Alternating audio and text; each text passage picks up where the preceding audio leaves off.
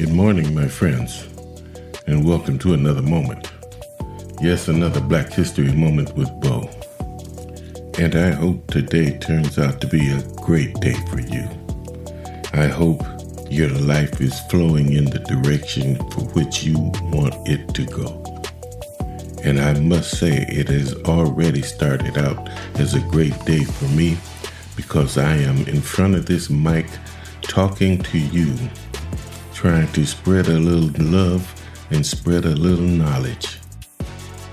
And for that, I ask no reward. I have been retired over 10 years, and you are the reason I get up every day. You are the reason that I research and I fact check and bring the knowledge that I gain to you, with the hope that you spread it to your children and grandchildren, because that's the only way the truth is going to be told about us, and this is the only way that our generations to come will feel whole, because if they read the Constitution, it says that we are 3/5 human. You see, their lies about us don't work anymore. We know who we are. We are descendants of people stretching back to the dawn of humanity. We have a rich cultures and language and traditions and histories. We don't need their respect or approval. So right about now, let's slip into darkness and bring out some of our truth.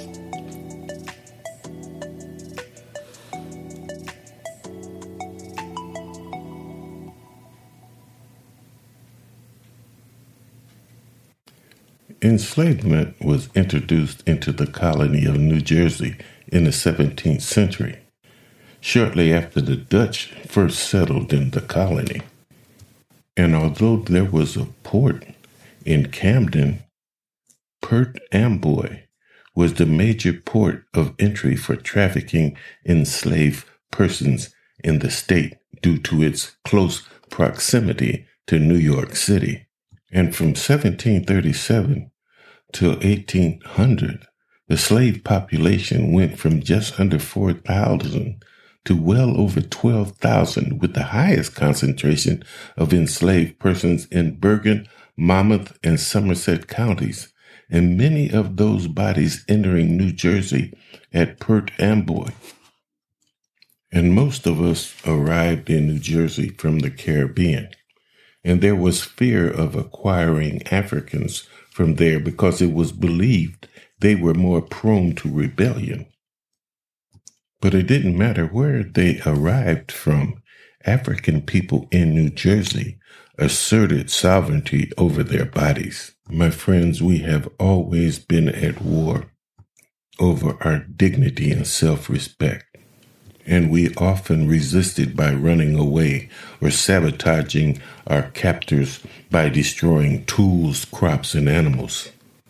And some of us engaged in violent retribution against our captors, alone or in collaboration with captives like ourselves.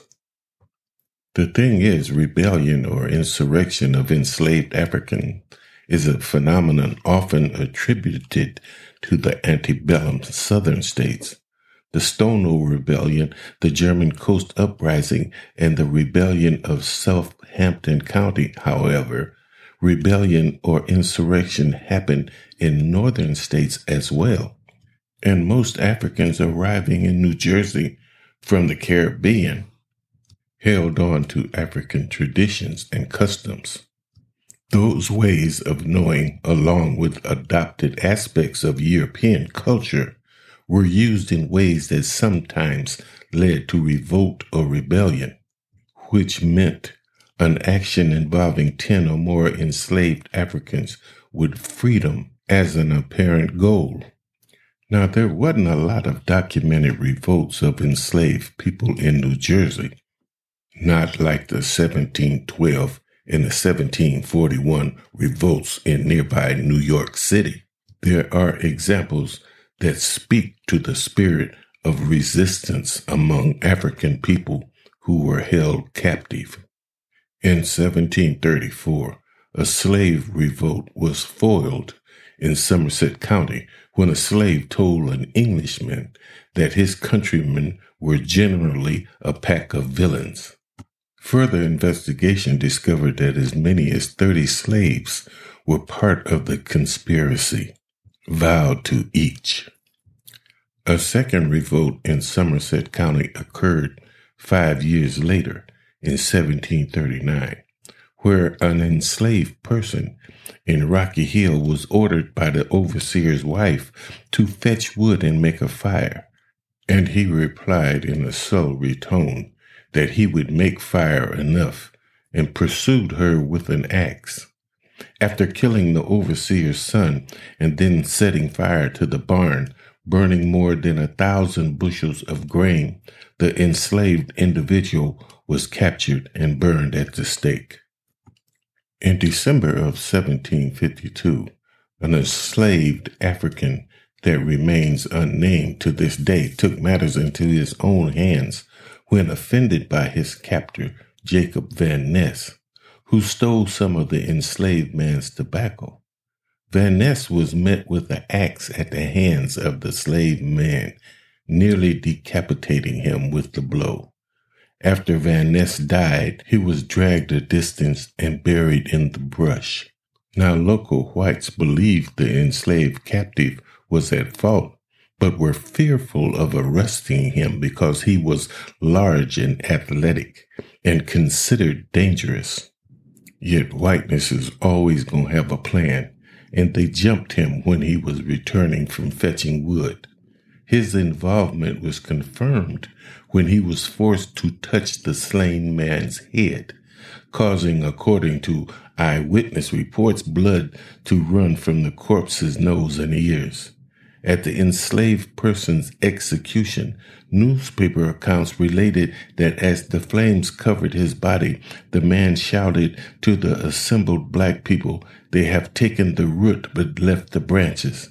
In West African societies, from which many enslaved Africans came, adults were taught to have a profound disdain for pain, and to shed a single tear would be dishonorable.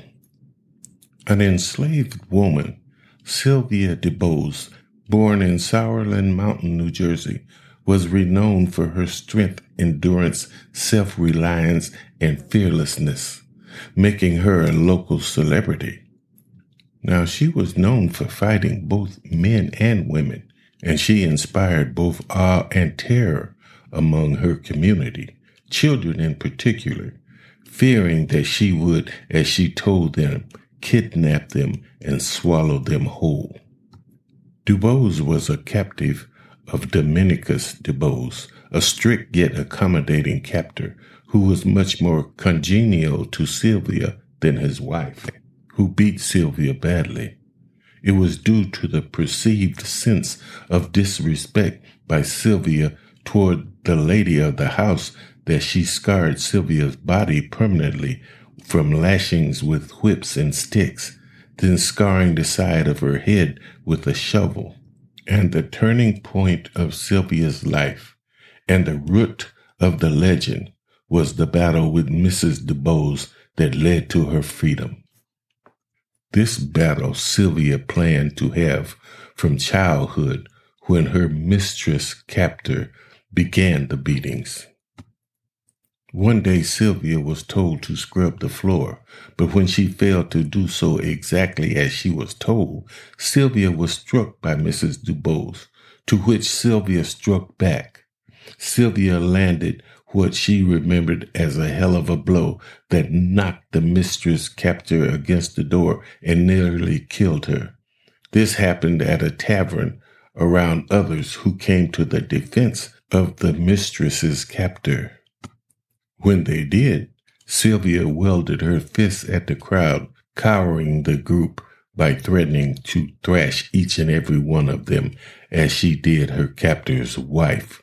Sylvia fled for her safety immediately after yet returned to her captor when summoned.